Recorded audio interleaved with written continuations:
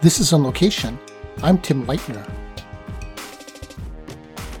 Today's episode comes to you on location from North Dakota, Michigan, and Alaska.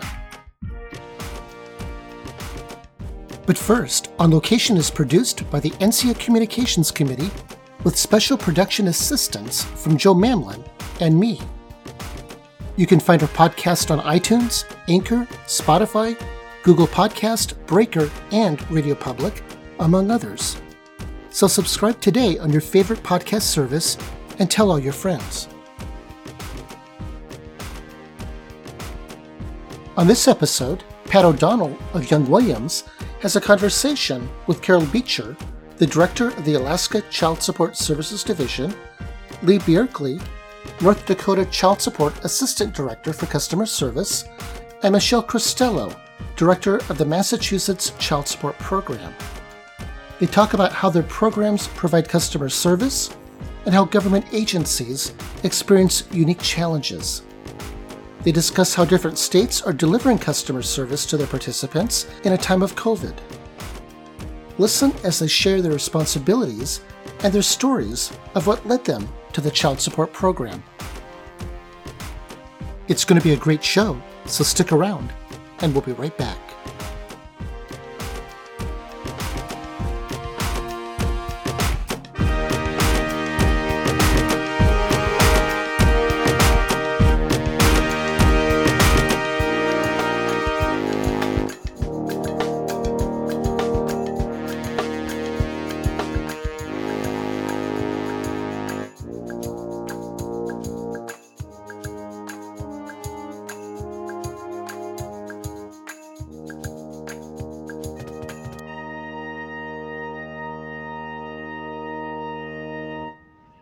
Welcome to NCA On Location. Hi, I'm Pat O'Donnell with Young Williams, and I'll be your host for today's conversation. Our topic is customer service. How we service customers is so important. We all know when we've experienced great service and how we feel at the conclusion of the transaction.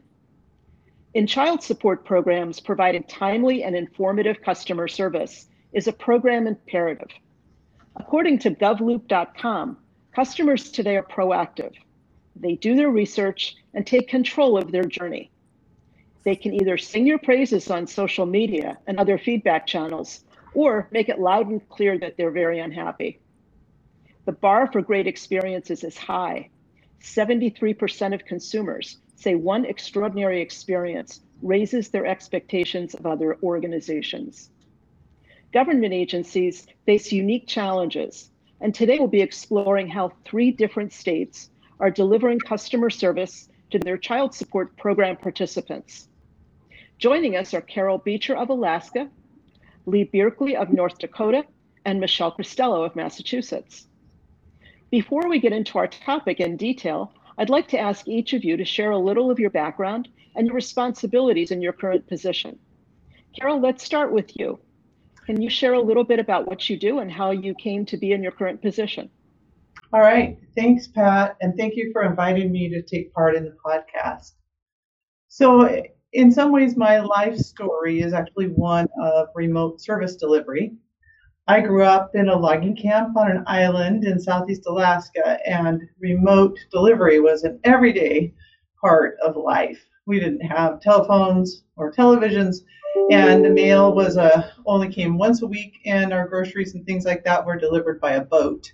So we learned to get everything remotely. And skipping a few years ahead, I became the director of the Alaska Child Support Program in 2014.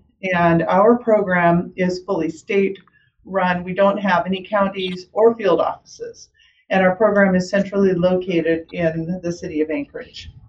And while Alaska is geographically big, our population is fairly small, on par with North and South Dakota, Wyoming.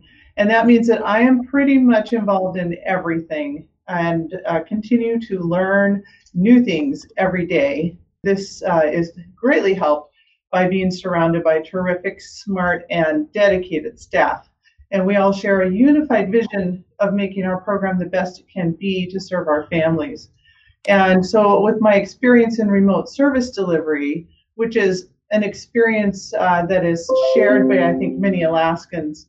You basically, if you choose to live in paradise, you deal with the realities of that decision. You don't have necessarily high internet speeds or quick access, but you definitely get used to that and you learn how to deal with your realities. Thank you, Carol. Lee, can you share a little bit about your career journey? Absolutely. Thanks, Pat. So I'm the Assistant Director for Customer Service with North Dakota's Child Support Program. I'm one of 3 assistant directors. I started with child support in 1998, and I was in the state disbursement unit at the time. Over time, my scope has broadened and my responsibilities have increased. Today, I manage the state disbursement unit, the customer service unit, the administrative support team, employer and vendor relations, and I'm responsible for basically everything outward facing. This includes our website and our IVR. Like others in small states, I wear many hats, but I think it gives me a great perspective on the program. I see how the many pieces come together. Sure, that makes perfect sense. Michelle, can you share with our audience what led you into child support? Sure. So I have been in the Massachusetts Child Support Program for over 28 years. So I became the 4D director in 2015. Prior to that, I held a number of different roles within the Department of Revenue, Child Support Enforcement Division. I started, not long out of grad school and focused a lot of time around reporting and analysis and systems work. In 2012, I became the initiative director for our major child support enhancement project. And then in 2015, I became the 4D director and continued working on that system project, which we implemented in 2018. So I've kind of been around for a long time within the Massachusetts Child Support Agency in very different areas across the program. So I've seen a lot and learned a lot over the years. And I'm excited that, it kind of all culminated in 2015 becoming the director. Oh, that's great. Thank you, Michelle. You each have such interesting and diverse backgrounds, and I know you each bring a lot of really great insights into the child support program within your states. Within the child support program, efforts have been ongoing to provide more virtual self-service options, making interactions more convenient and less burdensome. So for the first part of our conversation, let's focus on all things technology. The global COVID pandemic exacerbated the need for self-service options. But what does that really mean? What virtual tools are being used in each of your states, and how accessible are those tools for program participants? And if you could each share a little bit about what you've done in reaction to COVID, that would be really helpful. So Carol, let's start with you. So in Alaska, COVID, like the rest of the states, changed our world. And we went from everyone working on site and just, the standard methods of communicating, the emails, or you get up and you walk over to the person and talk to them. And then suddenly we were confronted with sending people home when having never teleworked as a program. And we started using tools that we had never really used. And initially we started out with every kind of chat feature, et cetera, that was out there, and then ended up finding that we had so many venues that our staff were talking on that we couldn't keep track. And so we tried to narrow it down to one, to streamline it and to try to make sure we weren't missing anything. And so we ended up using Teams primarily for our tool for meetings, chats, and that kind of thing. So as far as accessibility for our program, as far as our staff, Teams is very accessible. We all have it. We're all using it all the time now. But as far as our clients go, we had actually moved away a while ago from having people walk in. So we were already communicating using email and telephones and that kind of thing. So we stayed with that primarily. So they do not have the benefit of using Teams or those kinds of tools in our program at this point. Okay, well, that makes sense, sure. So Lee, what about in North Dakota? Well, North Dakota's move to a virtual environment started in 2015. Our strategic plan that year included an initiative to develop what we labeled a virtual office. And at the highest level, the goal was to have a robust website that allowed parents and partners to do online anything that they would be able to do at one of our offices, except, of course, genetic testing. So in 2015, the vision was that this virtual office would be an additional platform for customers, for parents and partners.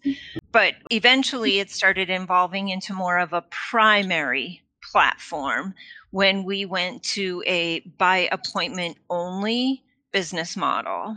So we moved to a business model where customers could arrange an appointment to meet with one of our case managers or meet with his or her case manager. When COVID hit, the by appointment only business model was suspended. And we are not going to bring it back. We are going to stay with our virtual office platform because we found that it's been working and customers have adjusted. So our virtual office platform is basically a robust website. On our website, parents can log in and review their case-specific information. They can provide demographic updates, fill out certain forms, they can make payments, they can initiate contact by email. Employers can remit payments, can report new hires, can report terminations and layoffs, and other strategic partners can also interact with child support in their specific areas. That's really helpful. Thank you, Lee. Michelle, what are you doing in Massachusetts? So in Massachusetts, prior to COVID hitting, we certainly were trying to push our customers to self-service options. I mentioned earlier we had implemented a new system in 2018, and that included an updated customer website, some updated call center technology and IVR, or an improved IVR. And so we were really pushing our customers to do self-service options with the idea that we really wanted to minimize that in-person customer service, with the exception of appearing in court to establish an order or modify an order or GMT testing. Really, a customer does not need to come into our offices in person at all, but they did. And that was sort of a little bit of a hard nut for us to break. We're a geographically small state, but a little bit higher population than North Dakota and Alaska. But we had about 1,100 customers a week that would walk into our offices, and hundreds more would come into our courthouses. And there was just a lot of overhead to this. We tried our best to minimize it, but we weren't having much luck. And then the pandemic came and closed our offices. So obviously, as much as the pandemic has been horrible, that was an opportunity for us to really shift and get to the place where we really wanted more of that virtual self-service kind of thing. You know, we provided our information to our customers, how to reach us, how to self-serve, all this other stuff. But we knew we probably needed to do something else than just tell them, you know, how to reach us through our 1-800 number or our website, right? So we did implement a new thing in Massachusetts that we call our virtual counter. We knew that everybody had been forced to change the way they engaged with one another as a result of the pandemic. So it was a really great opportunity for us to introduce something new. And we did implement this virtual counter, and we use Zoom as the tool. We were using, like Carol, Microsoft Teams internally for our own staff, but that was not something that we could use with the public. So we procured Zoom license and used the breakout room functionality and launched a virtual counter, primarily wanting to get at those customers who used to just walk into the office to try to resolve a license issue or enter into a payment agreement or something like that. We thought that would really benefit from the face-to-face that customers could have with our staff. So customers can click on our Zoom link, they come into a virtual waiting room, they're greeted by one of our staff, and then directed to a breakout room to meet with a caseworker and to resolve their issue. Customers can either use video or not, and we use electronic signatures on payment agreements and things like that to engage with our customers in this more virtual way. We started out really slow and really limited the number of customers that we gave the link to because we were sort of trying it out.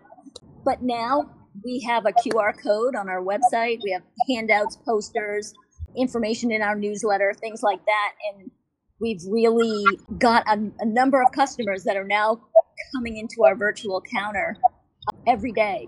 And or we're actually only open 3 days a week, but every day that we're open. We did recently reopen our offices to the public in a very limited way. But what we did was we set up laptops in those walk-in areas, and we directed customers to go to the virtual counter. The idea being show them how it works, and then hopefully the next time they don't come back and they just go into their, call us from their living room. And so that's a big thing that we've done. We've served over 2,000 customers on the virtual counter, most of them in the last few months. And, we get about 80 or 90 customers a day that call into our virtual counter. So it's been a challenge, but it's been really interesting and exciting. Well, it sounds like you took the opportunity to really think about re-engineering your whole process. I think we were forced to, and that was a good thing. Yeah, it was the silver lining. Yep. It is the silver lining in a time of great distress. Yep. Embarking on program enhancement projects is usually a multi-month or a multi-year effort, requiring detailed analysis, collaboration, and debate before you reach an agreement on what you want to do and when. Early in the pandemic and in the subsequent months, you've had to move very quickly and didn't have a lot of time for the normal workflow and analysis process. Can you share how you selected technology-based customer service alternatives and what those tools are? Well, you've shared some of that, so if you want to expound on that, that would be great. And how you and your teams plan for rapid implementations to provide continuity of service, which was so critical to all of the participants. Michelle, you shared some of your platform. Maybe you can talk about your process and how you made those decisions and went through a very rapid implementation. Sure. As I mentioned, we had recently implemented a new system, so we were a bit more well-positioned with our website, with our IVR and our call center technology. So for continuity of service, that was how we made sure that our customers could still reach us. That being said, we did feel like we needed to do more. And so with our virtual counter, we definitely planned quickly. We did not spend months doing detailed analysis. We did not spend months looking at different products and deciding what's best. What we did do was look to our partner agencies to see, hey, what are you guys doing? And looked to each other because we were all in the same boat and what they were doing. And could we steal something? The Probate and Family Court in Massachusetts implemented a virtual registry using Zoom so that customers could, get served at the courthouse. We jumped right on that. We saw what they were doing and we decided, Zoom was something that was relatively simple to get up and running. Getting the licenses was not a big deal, and getting staff trained on it was not that difficult. So we just went with it. I would absolutely say there were moments where we felt like we were, duct taped together, but we're now taking the opportunity to refine. And that's what we've been focused on for, the last month or so and going forward. Okay, we did it. We Band-Aided it up. We got it up and running. Now let's make it better.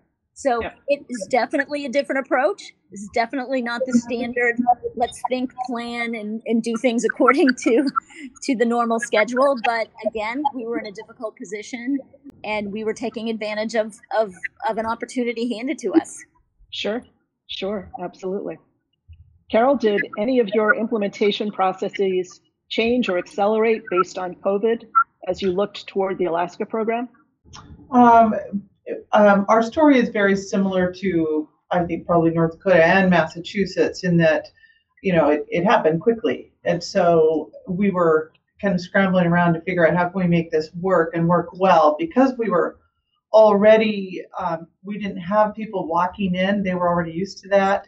And we were already, putting more things on our website and having our staff trained to train our clients to use those kinds of things. That wasn't as big of a learning curve for us, but there's a lot of different technologies. We even looked at things like Zoom, but we because we have to work within the security constraints and all those discussions as a broader topic with our state, that we didn't have a lot of autonomy to make choices on tools that were essentially public reaching if they reached into our systems at all.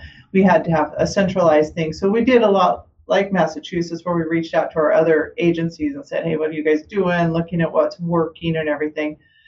I would say we still have a fairly old system, and so we are not as agile. We're not at all agile, actually, as we would like to be and desire to be, and our vision is to be. But we were able to work with what we have, and love hearing from states like Massachusetts and what they're doing there, and in North Dakota, and liberally copy.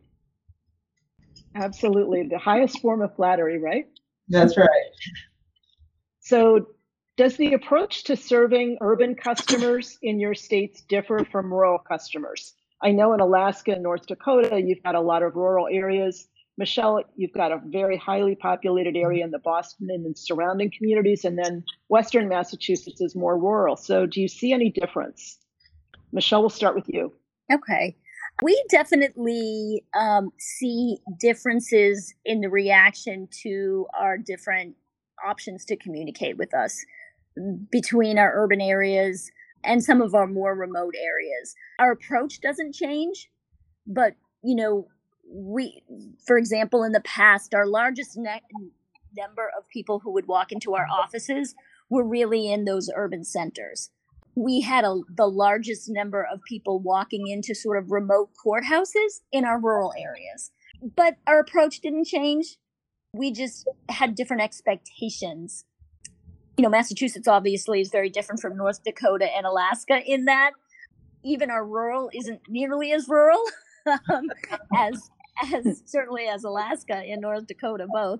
But our approach doesn't change. We just see how it plays out a little bit differently. Sure, that makes sense. Lee, what about in North Dakota? Just like Michelle said, our approach doesn't change. We are generally a rural state. Our virtual office is designed to serve all customers, so we really don't differentiate between urban and rural customers. Our website is built with responsive design, so it's easy to navigate from any type of device.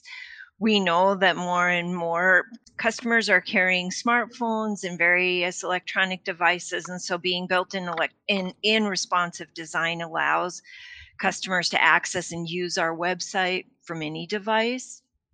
We also have a call center that's available to serve those customers who just aren't comfortable working with our virtual office.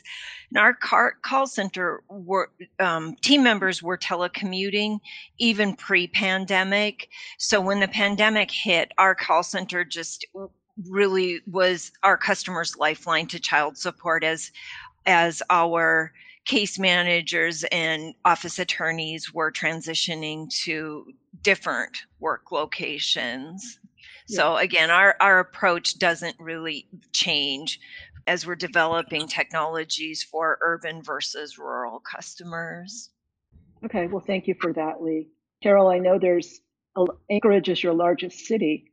Yep. Do you see any difference in how people interact with you from a city perspective versus the more outlying areas? There are those who would say that even the city is not really a city. However, when we first started, first of all, we had a couple field offices that we closed. And then as we, became more centralized as we are now, and then moving away from, even having people walk in, those were some of the questions that were asked of us by legislators, by the governor, of, what are you going to do about these people who live out in really remote areas where the access to even the internet can be a challenge?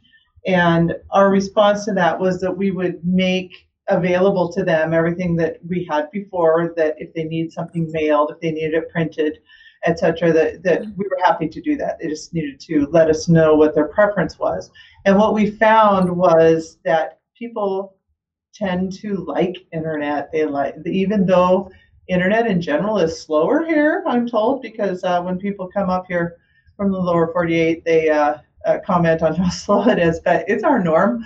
In Anchorage, it seems fast to us. I'm sure it's way slower in the villages, but people are able to use it. They can go to the libraries. The schools generally have access to internet, and it really is quite rare anymore for us to get a request for something needing to be mailed to people. So we, aside from the occasional mail thing, we really don't have any difference in the way that we approach serving them, except being sensitive to whether or not they actually have access and figuring out a way to get them what they need. Sure, of course. Thank you.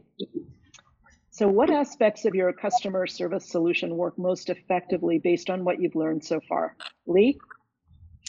So I think offering a variety of electronic payment methods for parents and for employers has worked well for us as our collections have remained steady over the past 18 months. Some of the payment methods that we have were available pre-pandemic, and we've launched new payment methods in the last year or so, one of which it allows parents to make payments online electronically without incurring any sort of convenience fee, and that seems to be very popular. I'm sure. Carol, do you have any comments you'd like to add? I would say probably the one that has been most effective, partly given the direction that we were going, is the ability for our clients to make appointments. And we don't have walk-ins anymore, but they can make appointments to talk with their caseworker, and they can either do it by phone or an email conversation. But that seems to have really worked well for our clients, and knowing that they can do it at their convenience. They don't need to come all the way downtown or wait until they fly into Anchorage for some business thing, that they can set it up at a time that works for them. It also works really well for our caseworkers, because then they can schedule their day around that instead of having things interrupted. They can have a block of time that they schedule for that. So I think that that's probably been the solution that's worked the most effectively so far. Well, that's great. That's very, very helpful. Thank you. And you kind of gave me a perfect segue into the next question, which is, what are the benefits of this approach for families and for your other stakeholders? So Carol, thank you for sharing that from the Alaska point of view. Michelle, what would you say is the benefit that you've seen in Massachusetts? I would say that the more options is the better for families, right? It's being able to, as Lee said, pay in many different ways, being able to contact us in many different ways. It's much more convenient. For us, having the ability to speak, quote unquote, face to face with one of our caseworkers, even though it's virtually, and not have to leave your house, not have to take time out of work, not have to address a childcare issue by, trying to make your way to our office or one of our courthouses or something, I think just gives our families much more, it's much more convenient and easier for them. And I think that's, they benefit, we benefit. If you give them many payment options, you're going to get more payments. If you give them many opportunities to engage with you, you're going to engage with them and be able to resolve their case. So I think that the more options and more convenience, the better for our families. Sure, that makes sense. Lee, any final thoughts on this topic? Well, I think one of the benefits to families with having the virtual office is that the families now have 24 access to their case information. And in some ways, they actually have 24/7 access to child support. They can initiate a conversation to us. They can, propose questions at a time that's convenient for them. Of course, their team members aren't going to be able to respond except for during normal business hours, but the customer can access their case 24/7. An employer can log on and do their business 24/7. A customer can initiate dialogue 24/7. I think that's just a great benefit of allowing customers to do business at a time that's convenient for them. Well, I think that's a really important point. I mean, who among us doesn't want to conduct our business when we have time and when it's convenient? I know it's opened up a whole new world for a lot of us to be able to shop, to bank, to interact with people that we need to on our schedule. So having child support provide those services is critical. And I'm sure much appreciated by the parents in your states. What practical implications of your approach lead to best practices that could be adapted by other states? Carol? I'm not sure that I would say that we've arrived at best practices at this point.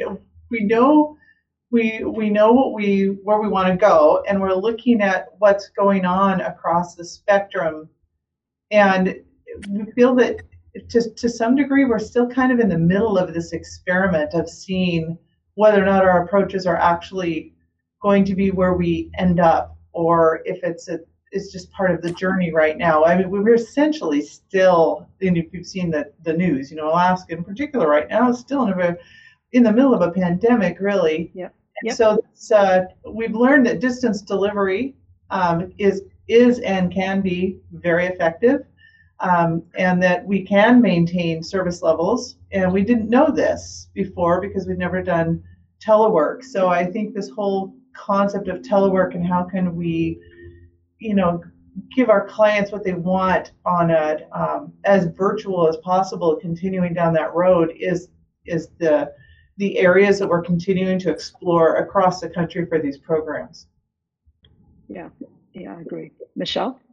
Yeah, I would agree a lot with Carol that, we were able to maintain services. We were able to think about new ways of serving our customers. I would agree that I'm not sure we're at a best practice place either. I agree with Carol. I'm not sure this is where we're going to end up, but it seems to be where we're headed. We're definitely learning our lessons every single day still, and we're continually looking for areas to improve. I think what we have definitely found is that customers like being able to conveniently and virtually engage with you as long as you're giving them answers and solving their cases, right? And that's our goal. I do think that, it's really important, particularly with something new, that you can't think of everything and you're not going to get it right the first time. So keep tweaking and evolving. And I think most importantly, listen to our customers, listen to our staff who are dealing with the customers about what works and what works and what doesn't, and adjust.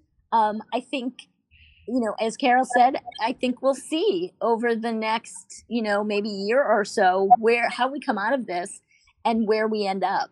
But I think that what we have shown is that we're able to maintain services in different ways.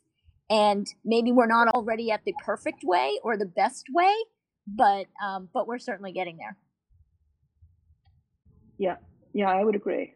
This has been a time of experimentation, I think, for all of us, as we've learned how to do business differently in ways that I don't think we would have contemplated even 2 years ago. And for sure, Michelle and Carol, I mean, you've both shared kind of a little bit of not only where you are in your journey, but a little bit of your lessons learned. And so, Lee, I turn it to you. What lessons learned or advice do you have to share with our audience? Thanks, Pat.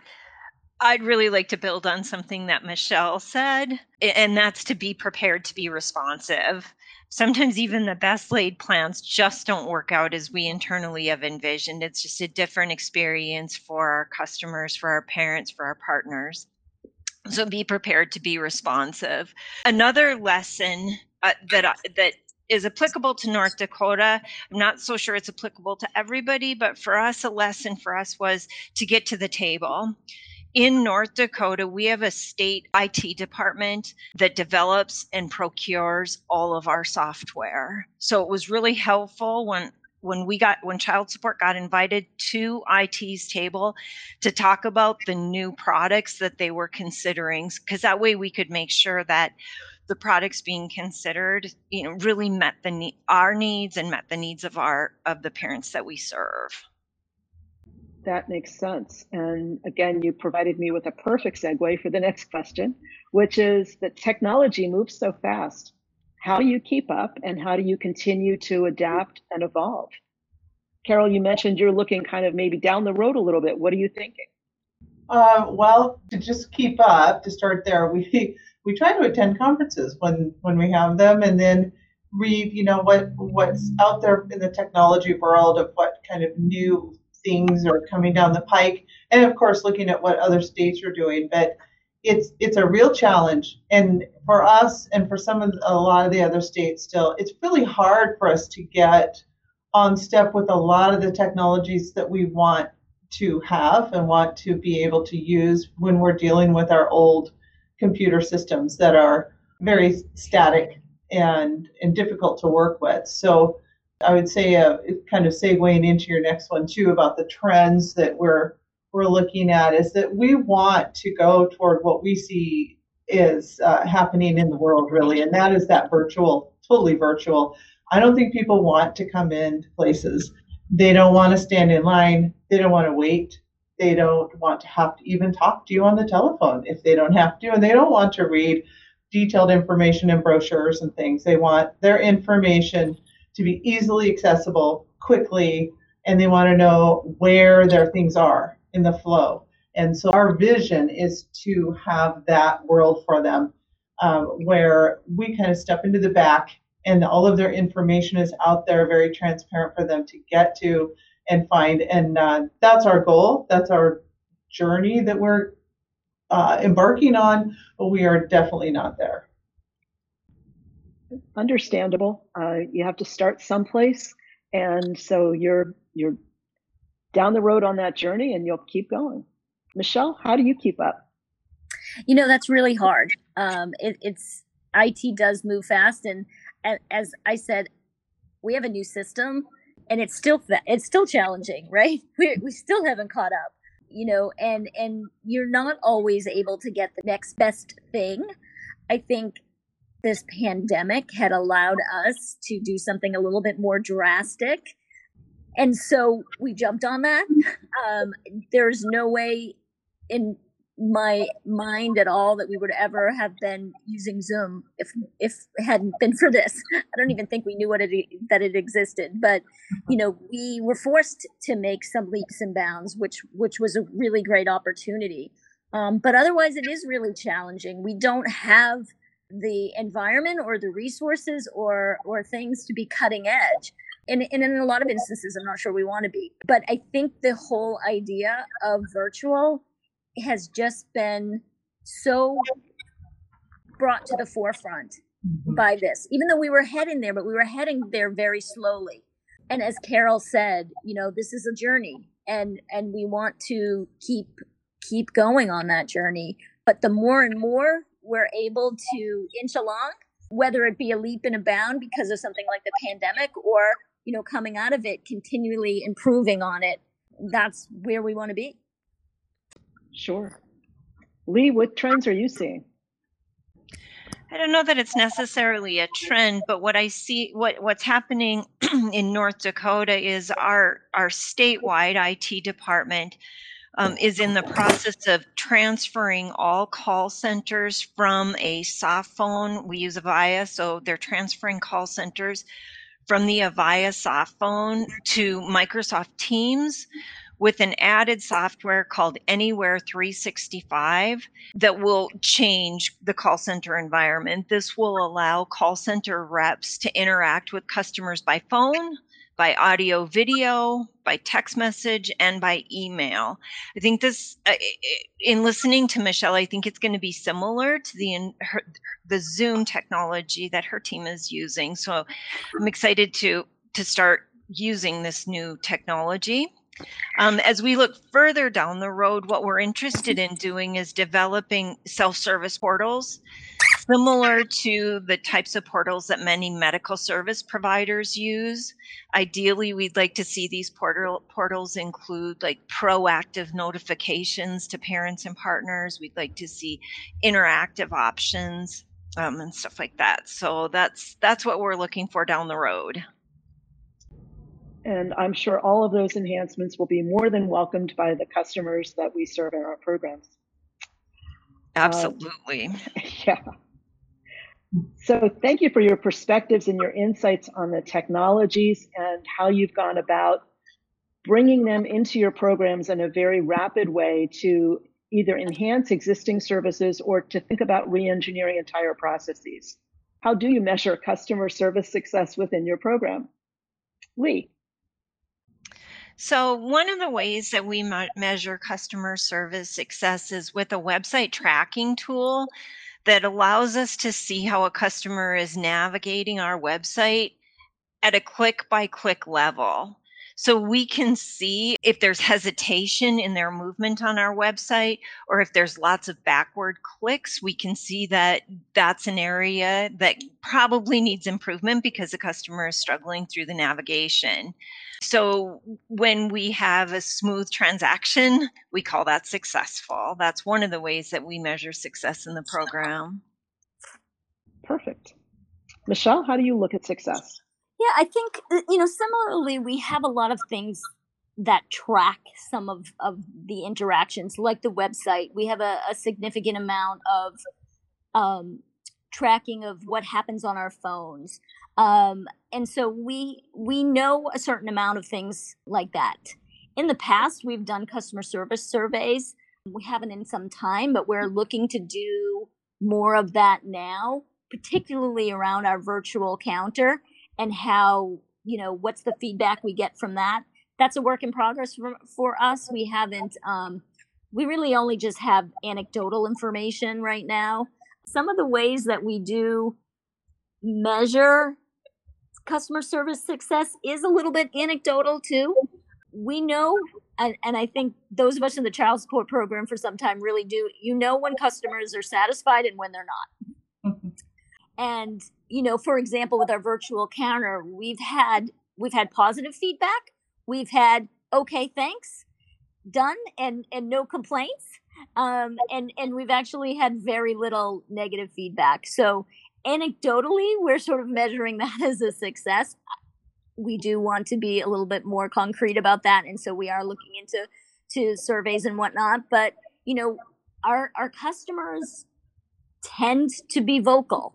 And so, that's a gauge that we look at as well. Are we getting lots of calls of people, of customers that are talking about a particular topic? And we look at that stuff every day. Why are they calling? What are they saying? What's the feel of the call center or the virtual counter or things like that? And, that helps us too. But metrics also is a way to go and what we're also working towards. Well, sure. You want to look at all of the aspects of the program. Yeah. Sure. Yeah. Carol, what does success look like to you? We're very similar to what we're hearing from North Dakota and Massachusetts. We want to see a reduction in calls and emails, basically in their need to contact us, by seeing an increase in their use of the automated services. That to us is a big indicator of success, that the things that we're putting out there for them to use, that they are going there and using those. And we do like getting feedback. We have Facebook, people make comments on there. We have an online survey with our application for services. And of course, like Michelle said, we don't find that our clients are very shy, and they will tell us, or they'll report up to whomever is available, up to the governor, sometimes to our congressman, if they are unhappy with things. And, those things are good because it allows us to pick apart what happened, where have we fallen down on communication or on our processes, to really examine how we're doing it. So it is really a holistic view of the entire program. What are we doing? What are we hearing? Just like the other gals have said, it's every aspect. Sure. Well, thank you, Carol. Thank you, Lee. Thank you, Michelle, for sharing your perspectives and your experiences with us today. Delivering consistently excellent customer service to diverse program participants is really challenging. Each of your programs obviously continues to adapt and evolve, always focused on delivering the right information at the right time in the right way for each customer, furthering the mission of the Child Support Program and your agency. Sharing experiences and lessons learned is beneficial for our entire child support community. We really appreciate your leadership. Again, I'm your host, Pat O'Donnell. Thank you for joining us today.